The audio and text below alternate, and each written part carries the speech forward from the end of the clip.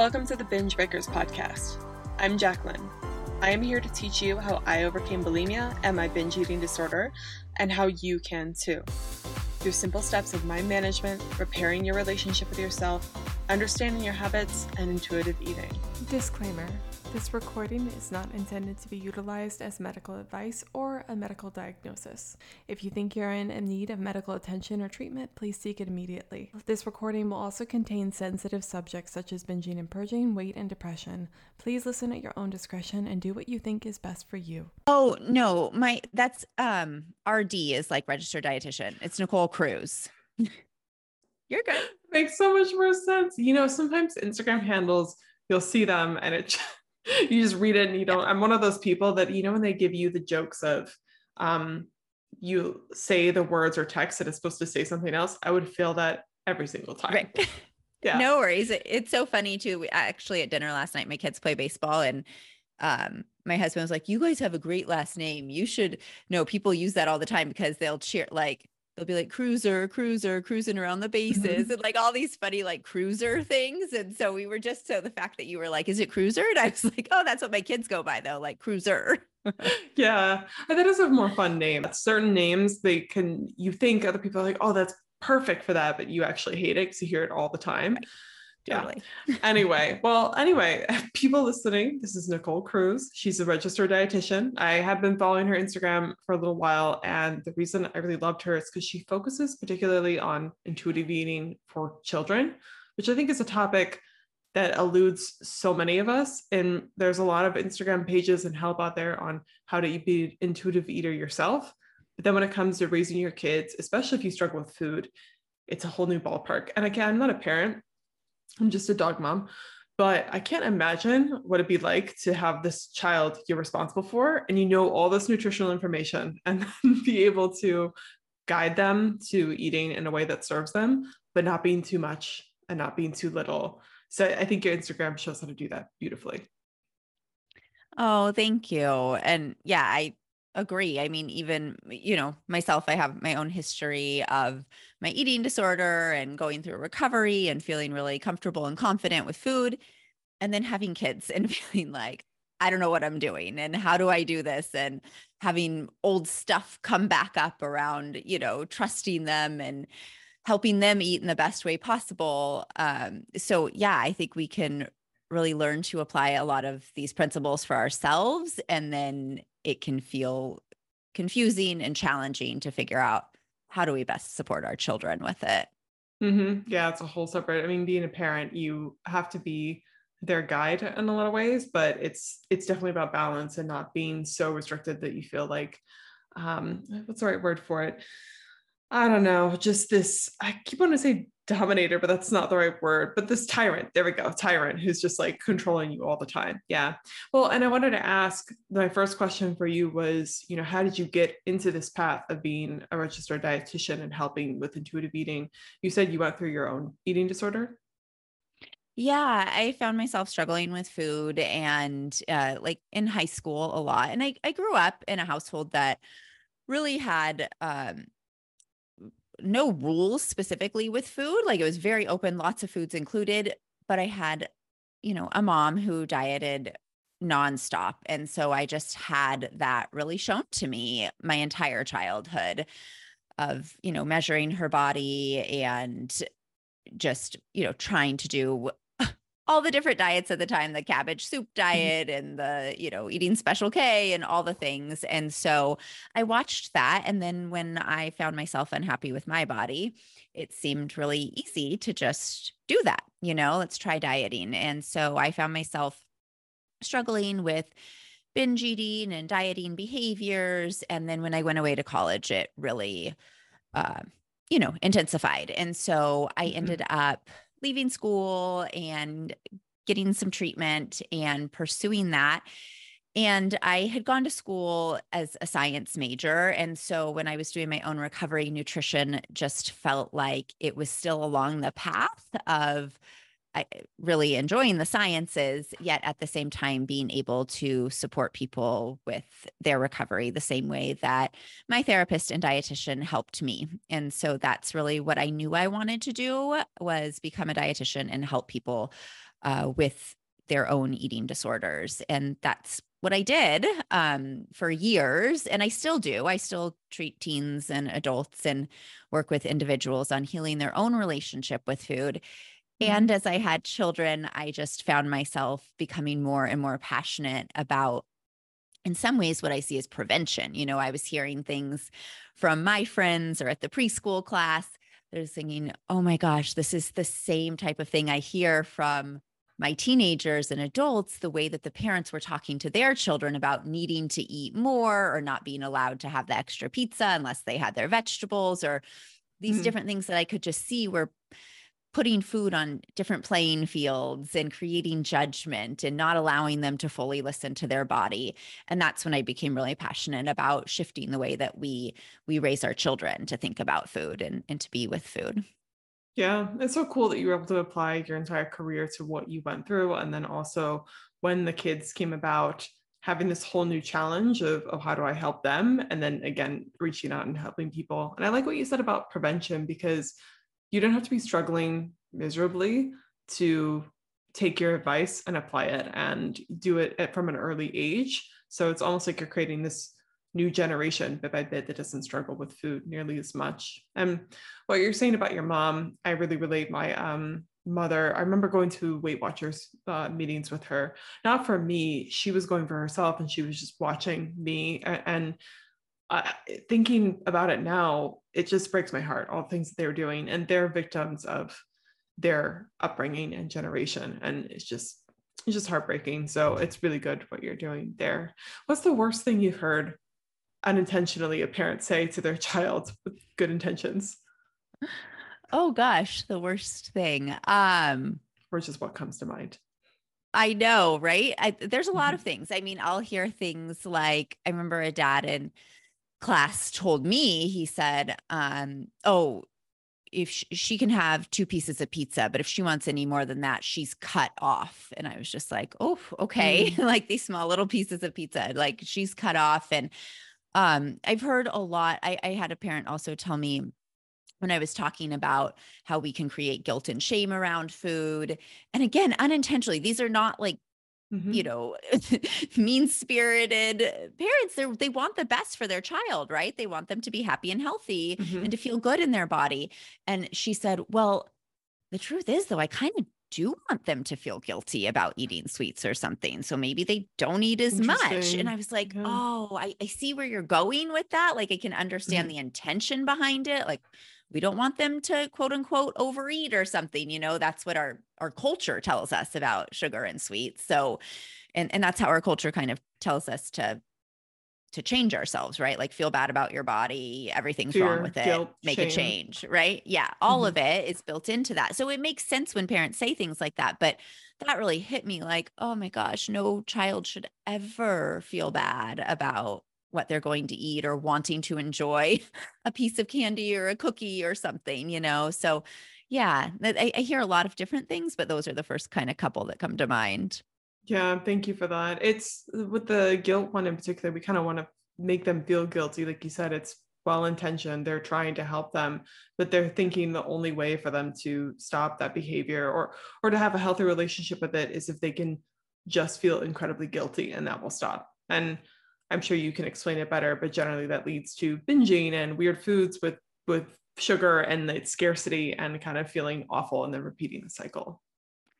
Absolutely. And I know, Jacqueline, you know, work with a lot of individuals healing their own relationship with food that probably do exhibit those behaviors. And I see it in really young children also, you know, in 4-year-olds or 5-year-olds that have this, you know, no sugar at home, or are constantly told like, you can only have one, too much sugar is bad for you. Any of that we see binge-like behaviors, you know, at the party, sneaking a lot of food, trying to get as much as they possibly can. I have a family friend who said that when the neighborhood kids come over, he has to put some food away because those Kids So never sad. get it in their home, but when they go to his house, he finds the wrappers everywhere. It's like they sneak into their pantry and just take their food, And so he's Yeah. had to kind of navigate these other kids around it. And so, yeah, it tends to create a sense of deprivation, which then actually leads to what I call reactive eating, eating in Mm. reaction to that deprivation. And so, some people would say, oh, it's overeating or it's eating too much of it, but it's just eating in reaction to the deprivation and often eating more than we normally would have because we're not tuned into our cues. We're reacting to these external limits that are being placed around us. Yeah. No, thank you for explaining that. And also, you've got to imagine kids, their brains aren't fully developed whatsoever. Can you imagine going through that type of deprivation or feeling like sugar's bad, all that sort of stuff, and then being exposed to it? You just, because as an adult, you can kind of think a little bit more rationally. Obviously, that's a separate issue, but there's still drives that you have. But as a little kid, you're just like, I want to eat it all. And you don't really think about it. It's just something that you want. And so you do it. Yeah, there's very little to no impulse control with young children, Yeah. which is just developmentally appropriate. Mm-hmm. And children are naturally very intuitive with food when there is a variety of food available to them. But if they've been deprived of it, then that impulse control, right? They're just going to reach out and react and eat as much as they can of the things that they're normally not allowed to have instead of tuning into those intuitive cues that would say, I'm full, I don't want any more, right? Because it's being driven from the fear of, I'm not going to get this again. I'm not allowed to have it. Eat as much as possible right now. Mm-hmm. Yeah. Well, you said something interesting there too. Like children will be more intuitive when they have a variety of foods available to them. I saw on your Instagram something where you said, instead of getting them to eat more vegetables, offer them a variety of foods instead. Do you know why that would make them more intuitive or how that would work? Well, I think what we're talking about when we talk about having that food available to them is that children are not necessarily going to think through things. They're not going to go and prepare food themselves, right? And so when we talk about making it available, we're saying as adults, we can help them. We can support them by having those foods more readily available for them. Like if my kid wants a snack, they would really easily just grab a packaged something, right? Like a packaged granola bar or something, because it's easy, it's convenient, and it's comfortable. They know they like it. They're not sure if the blueberries are going to be, a little bit sour this time or a little mushy or whatever it is. So kids gravitate towards what's easy, convenient, comfortable in that way. And so if we can make a variety of foods available so that we are offering all those different food groups, then they're much more likely to be able to access them and choose from them more easily than them having to go and, my kid's probably never going to go or rarely cut up an apple and some cheese or something. But if I put it out, then they see it and they're like, oh, maybe that looks good. Then maybe they want it because it's out for them. Yeah, accessible, easy, convenient. And that's how adults are too. I mean, if it's in your house, obviously you go through the work of making it, but if it's convenient to you, you're more likely to eat it because it's the path of least resistance. That makes a lot of sense. I know though, some people listening, and I kind of felt like this too for a long time when it comes to sugar or having those foods available that maybe in excess could be more harmful or damaging to your health. How do you navigate that relationship with kids? Because I feel like a lot of people think they're just going to continue eating it forever. Yeah.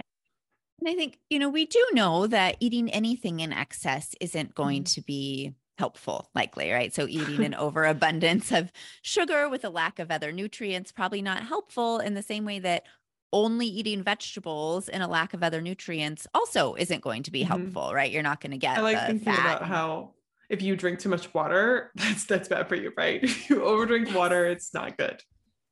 Any of these things can be, right? And we often want to label and blame something like sugar, but the truth is anything can be too much if we go too far with it. And so what I always go back to is then the best thing, if we don't want our kids to eat sugar out of balance, let's say, the best thing then is to help them moderate it, which is to help them have a healthy relationship around it. And that comes from having access to sugar so it doesn't feel like the forbidden fruit, along with, again, a variety of other foods. If we're only, making sugar accessible all the time, then of course they're going to eat an overabundance of it. But if we are sprinkling candy, cookies, sweets in throughout the day, throughout the week with other foods, then they're not feeling deprived of it.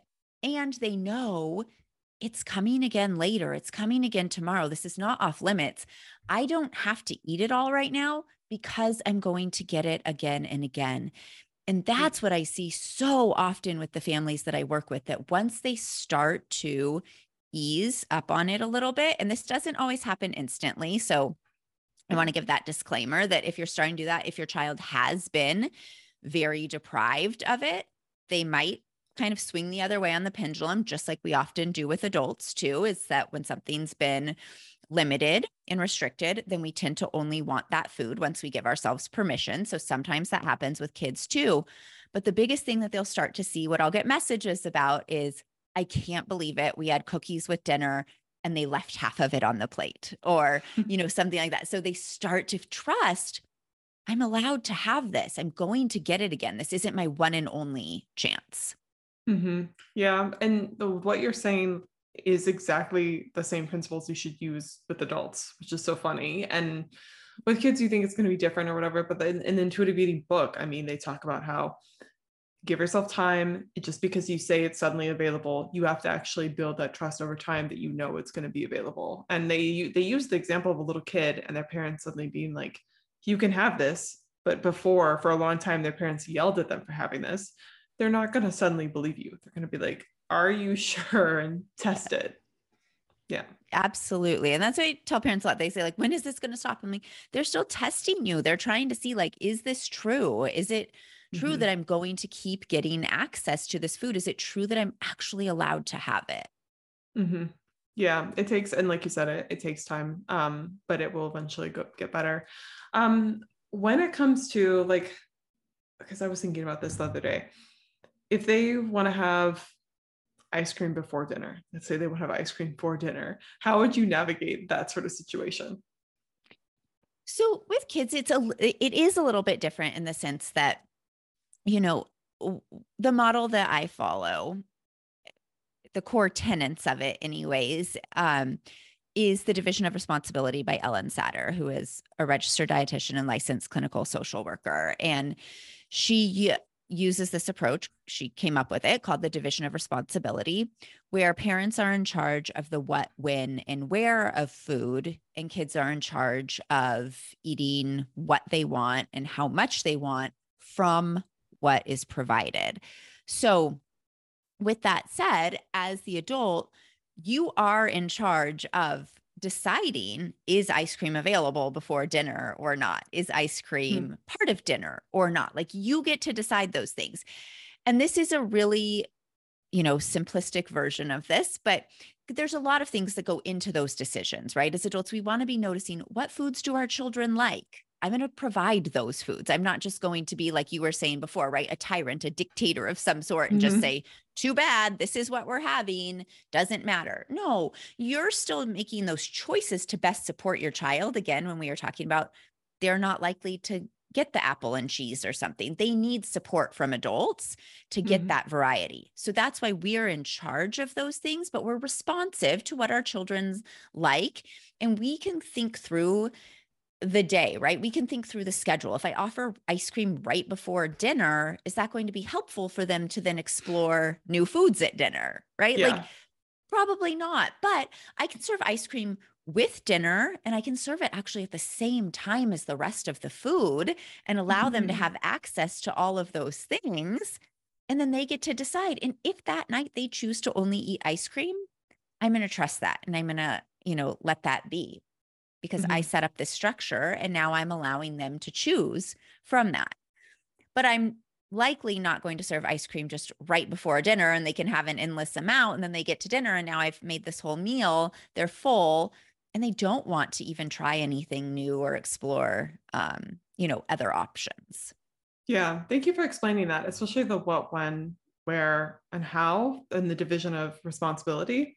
Very clear explanation for that. And I think it describes how to be a parent beautifully, even though not one. It's kind of like you're responsible for these things for them. You kind of give them the resources, you take their needs and their wants into consideration, and then you do your best to offer that to them. And then they get to choose from what you offer what to pick. They still have their own autonomy, which is helpful.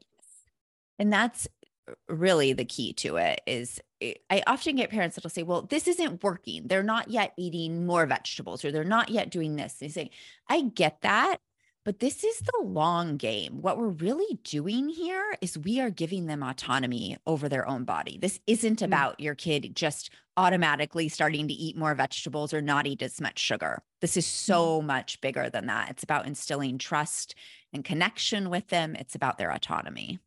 Yeah, yeah, absolutely. Food, it can be so easy to think of it as surface level and think of maybe the health consequences they're going to get, or even those, obviously, if you continue to do certain things, there are going to be health consequences long term, but most of them aren't going to be immediate. It's not like if your child keeps eating that way, it's going to lead to disaster right away. So they have time. And yeah, like you said, it's about developing trust with themselves in their own body and getting to know them, and that it affects you for a long time. So building that work as a child, letting them have their own choices, vital to their development, I would think. Yeah, absolutely. I mean, we're essentially telling them, right? Like, I trust you with food. You can trust yourself with food. Like, you can listen to your body, and we're giving them this ability to tune in and to eat the amounts they want from what we provide, as opposed to, I know better than you. You need to eat the 2 more bites because I say so, or in order to earn your dessert, or whatever it might be. So we're really Yeah. building that trust as a foundation for them. Yeah. And if you're being like that, kind of being like, no, no, no, I know better, it's almost making them, it's not just so much about, it is about trust, but also it's internalizing beliefs of, I don't know what to do. I'm not able to make decisions for myself. I'm unintelligent or insecure about those things. It goes deeper than that and like stems. And what I find with food and people that struggle with food is a lot of the behaviors, they translate to other areas of your life. So the way I behaved with food for a long time was the same way I behaved with money.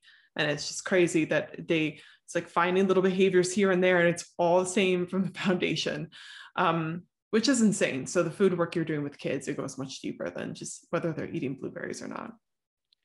Yeah, absolutely. It's exactly what you were just describing, right? It's trust in the feeding relationship between parent and child, but that then instills the trust in them, like you were just saying, to say, like, I can make these decisions for myself. Yeah. What else can I do? Right. Yeah. With firstly, this is an off topic kind of question, but it's still related. You said something earlier about how blueberries can sometimes be tart, sometimes be mushy or whatever. Can you explain why that would be kind of alarming to a child, or why they might not like that sort of thing? Yeah. I mean, some kids are just naturally adventurous eaters. They don't care that much. They're just like, right, give me the thing. And I'll have parents come and say, well, so-and-so's kid will eat the salmon and the Brussels sprouts and the whatever, that's what they do. But then you have another family that's maybe eaten like that all the time, and their kid will never touch it. So it doesn't mean you did something right or wrong because your kid will or won't. Of course, there are things we can do to support our children with getting more variety, but some kids are just naturally adventurous. Others, not at all. And a lot of kids aren't. And humans in general, we're not either, right? Like, we want comfort. We seek out comfort Yes. again and again and again. What do I know? I go towards that. I gravitate towards the things that I already know, And so kids are even more so like that. So when we think about packaged foods, a goldfish cracker is always going to be exactly the same, right? It's always going to be the same shape, the same color, the same flavor, the same texture. Everything about it's going to be the same. You know what to predict. That is likely going to feel a lot safer to a child than a blueberry or a strawberry or a piece of broccoli, where the flavor can be different, the texture can be different. And that can feel a little bit scary or overwhelming to not know what to expect. And if you have a child that is more sensitive to sensory changes, it's Mhm. even more important, so even more so. But all children to some degree tend to be like that. And I don't know about you, but I work with even some teenagers and adults that struggle more with ARFID, or like what we consider to be extreme picky eating. And Mm. it's actually now an eating disorder called ARFID. And they will actually be able to verbalize that to me. Like, I don't know because that blueberry might be sour. Like, that is so scary to them to think about what's going to happen if it doesn't taste the way I want it to. What if I don't like it? Mhm. And so this is a teenager, an adult that can articulate that. Children probably won't, but that's Yeah. what often is going through, right? Just, I know what this thing is. I'm comfortable with it. Just let me have that. No, thank you for explaining that, because I heard you talking about the other day on your Instagram, and it's when I was growing up, I didn't have much sympathy for picky eaters. I was not a picky eater, and we'd be going traveling with these other families, and there was one person that would always just have chicken nuggets and French fries. No matter, we went to these like Indian restaurants with all these cool foods, and Mexican restaurants, lots of different stuff, and just chicken nuggets and French fries. And I always was like, what is wrong with you? You know? But now as an adult, much more empathy for a lot of things that you just explained, and you articulated it beautifully, that it's unpredictable, it's unknown, and it's scary, especially for people that have sensory more sensitive to things like that, is going to be more extreme for them. And I think as we keep evolving as human beings, we're going to find out more and more about why people differ in that way. But it just shows that I feel like people get really frustrated when the kids only want to have those things. Just like I was frustrated with other kids as a kid. So I can't imagine what parents go through and understanding that. But when it comes to like, I guess it would just be go back to, if you want them to try to eat more of those things, just having them readily available. And then is there a way to build comfort with eating things like blueberries? Yeah. And it really depends on the level that we're at. So I want to preface this by saying, if you have concerns about your child because they are literally only eating a handful of foods, and Mm. you feel like you're down this rabbit hole of really extreme, again, picky eating, for lack of a better term, we like to say more, selective eating as opposed to picky eating. They're more selective with their food choices, but people usually know what I mean when I say picky. So if you have Yeah. a child that is really down that rabbit hole of only a few foods, absolutely get a second opinion, seek out support. Don't just feel like it's necessarily going to get better, because it might not. And you might need more support navigating that, figuring out, are there feeding challenges going on here in terms of swallowing issues, texture issues?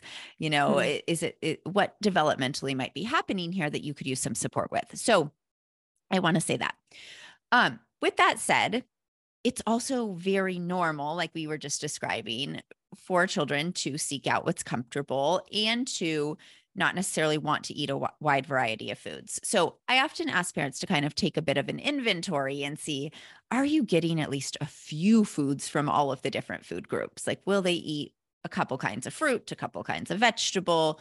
Maybe they won't touch any vegetables, but they'll eat a good amount of different fruits. Like if we have Mhm. some protein, some of these different foods in here, we're probably okay. But if it's concerning to you, absolutely seek out help Mhm. to better assess and see if you need some more support. With that said, what we want to do though is continue down the same path of exposure, exposure, exposure. And so, like you were just saying, some kids, they only want, say, the chicken nuggets and fries. What we don't want to do as adults is say, that's all they'll eat, so that's all I'm going to give them and nothing else. And so we start making them separate meals all the time. Okay, here's your Mhm. chicken nuggets and fries. We're eating this over here. And it becomes this separate thing where they're not actually exposed and given the opportunity to try new foods. What we want to do is make sure that there is a safe food on the table. So maybe one night it is chicken nuggets, that's out on the table, but they also have access to everything else we're eating. Maybe there's pasta and there's broccoli and there's some fruit or some bread. So that those chicken nuggets are just part of the meal, as opposed to this is your separate plate. and this is what we're eating over here. So they're getting exposed to it. They're seeing it. They're essentially being told, like, all of this food is available to you, right? If we give them a separate meal, what we're kind of telling our kid is, you won't like this. So here's your meal. So we're just ingraining in them, you won't like these foods. Here's your separate meal. But if we can just make it a part of the meal, we're saying, hey, this is available for everyone. Would you like some? We're continually giving that exposure and teaching them, you might like this one day too. So exposure is the ultimate key. And we can be, more creative in ways that we do that, like getting your kid to just help in the kitchen can be a great tool, even if they're not going to eat it. But if they can help you cut something up, if they can put it in a blender, if they could throw it in the pan, if they could help you set the table and be around it, because some kids are quite extreme in the sense that they don't even want that food near them. So if you could just get them to carry a bowl to the table, right? It's like these small little things that can be helpful.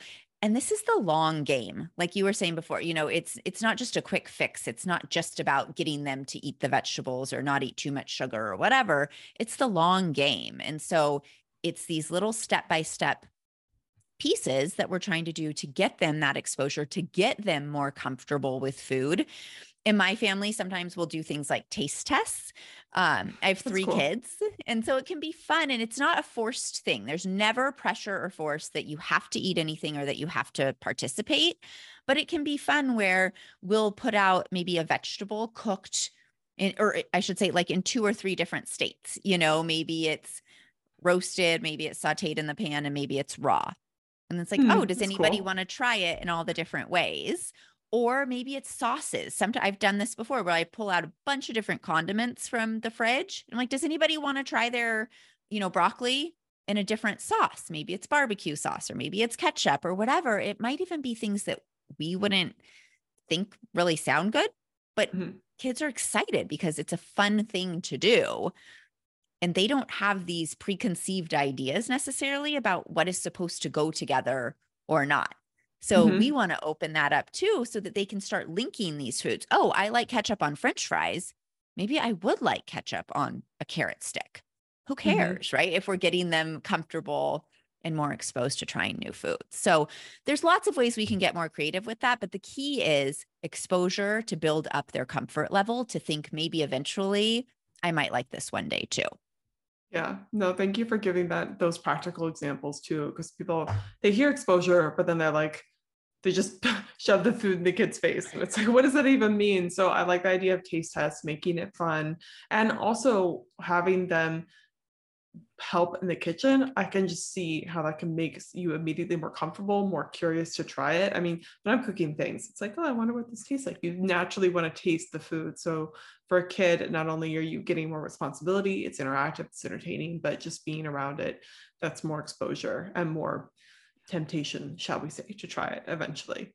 And I like that what you said also about how don't just give them their separate meals. I have seen kids like that where their parents, like, they give them their separate meal.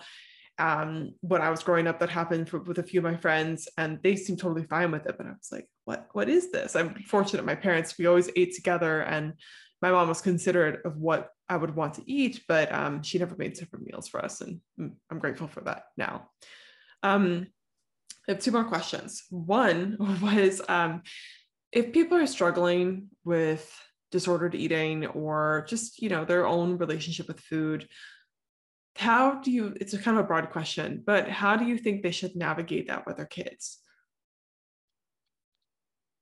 I think the first thing is always get support for yourself. It's like the cliche about putting on your oxygen mask first, right? But it's true. Do your own work around it, and that will naturally trickle into the way that you're feeding your child. When you can release the judgment about food, when you can release the judgment about yourself for what you eat, all of those things are naturally just going to carry over into the way you're feeding your child. So that's really the biggest part, is to get support for yourself. I know that doesn't happen overnight. So it is these other little things, right? If you can have a framework like the division of responsibility that you're using, then you can consistently go back to that and just know, what is my role in this? What is my role in this feeding relationship? And that can be really helpful when you're navigating that, to know like, okay, this makes me, maybe watching your child eat another cookie makes you really uncomfortable, or, not eat any of their vegetables makes you really uncomfortable. But when you know that this is the framework that you're following, my role is to just provide the food and let them, we constantly can go back to that and just try to trust in the framework, even though it makes us uncomfortable. Another thing I really recommend is when you notice that you're having those feelings come up in yourself, is that you really just see them kind of like we do with ourselves when it comes to food and feeding ourselves, is like, this feeling makes me uncomfortable. And instead of just shutting it down or reacting to it, how can you pause and just ask, right? What about this is making me uncomfortable? Take a breath, right? And just recognize like, oh, I'm getting uncomfortable because I don't think they should eat any more cookies. But instead of just shutting them down and saying, you've had enough, you're done. Okay, how can I just get back in touch with me? What's coming up for me right now before I just get reactive to it? So I think it's really about us recognizing our own discomfort with food and the things that are coming up with us. Again, going back to doing our own work on a really practical level. I would just suggest not talking about food with any judgment. No good food, bad food, healthy, unhealthy, no pressure or force to have to eat certain foods. Food is just food. And so really releasing all of that judgment in the way you talk about it, and not talking about your body essentially at all in front of your children. It's not that at some point you can't talk about food or body, but if you're not in a place to be able to navigate that in a positive way, then you probably just want to drop it from the conversation for right now. That's smart advice. Because so many times parents, they feel pressure to immediately do those things, talk about it, be that perfect parent. And it's okay just to, if you can't handle it the right way necessarily, sounds kind of bad, but maybe just omit that for the time being, so it's not causing harm, because you could be unintentionally doing things. Also with if you notice your child eating too many cookies, maybe they've had, I don't know, 6 cookies or something. I don't know what's an absurd amount of people, but they've had too many cookies. I love that you said, hey, notice what's going on with you, what's coming up for you first. Because a lot of times emotions, they're from the thoughts that are going on in your head, the belief systems you have. There's some reason that it makes you uncomfortable. It's not just a natural thing. And noticing and getting curious about it, instead of shaming yourself for feeling that way, instead of snapping at them, it's going to help you much more. So that was really good advice as well. Yeah, absolutely. Okay. And last question, where can people find you at? Well, thank you. You find me a couple places. One is my Instagram is Nicole Cruz RD. And I also have a private Facebook group called Joyful Eating for Your Family. It's a free private Facebook group. It's a big community, and I go in there and answer questions and do some Facebook Lives and chat and things too. So those are 2 big places. And then I also do offer programs and courses and other, one-to-one services and things too. So you can find all of that on my website at NicoleCruzRD.com. Yeah, simple. I like your Instagram a lot. I usually look at your reels and stuff, and I find it informative, even if you don't have kids. It's the advice you're giving is really helpful for adults too. So for those of you guys listening, highly recommend checking her out. And if you have parents, obviously, or if you have kids, obviously check her out too. Thank you. I do get, I didn't realize this at first, but I do get a lot of people that will tell me like, I don't have kids, but this helps me so much in reparenting myself in the way that I'm thinking about food and the things I wish people had said to me, growing up with food. So yeah, I think it can be a useful tool just to start shifting the own language that we even use with ourselves. Yeah. And sometimes when I'm going through with people how to talk to yourself in those moments, I often ask them, if you were trying to parent a child, what would you say to them? And you wouldn't say, no, you can't have that cookie. You'd be like, well, what else can we have? That sort of stuff. You'd be more gentle. And so that makes sense why people would say reparenting themselves. So good. Yeah. Yeah. All right. Well, thank you for being on the show. Oh, thank you so much for having me. This has been fun. Yeah, of course. Likewise. All right. Bye, everyone listening.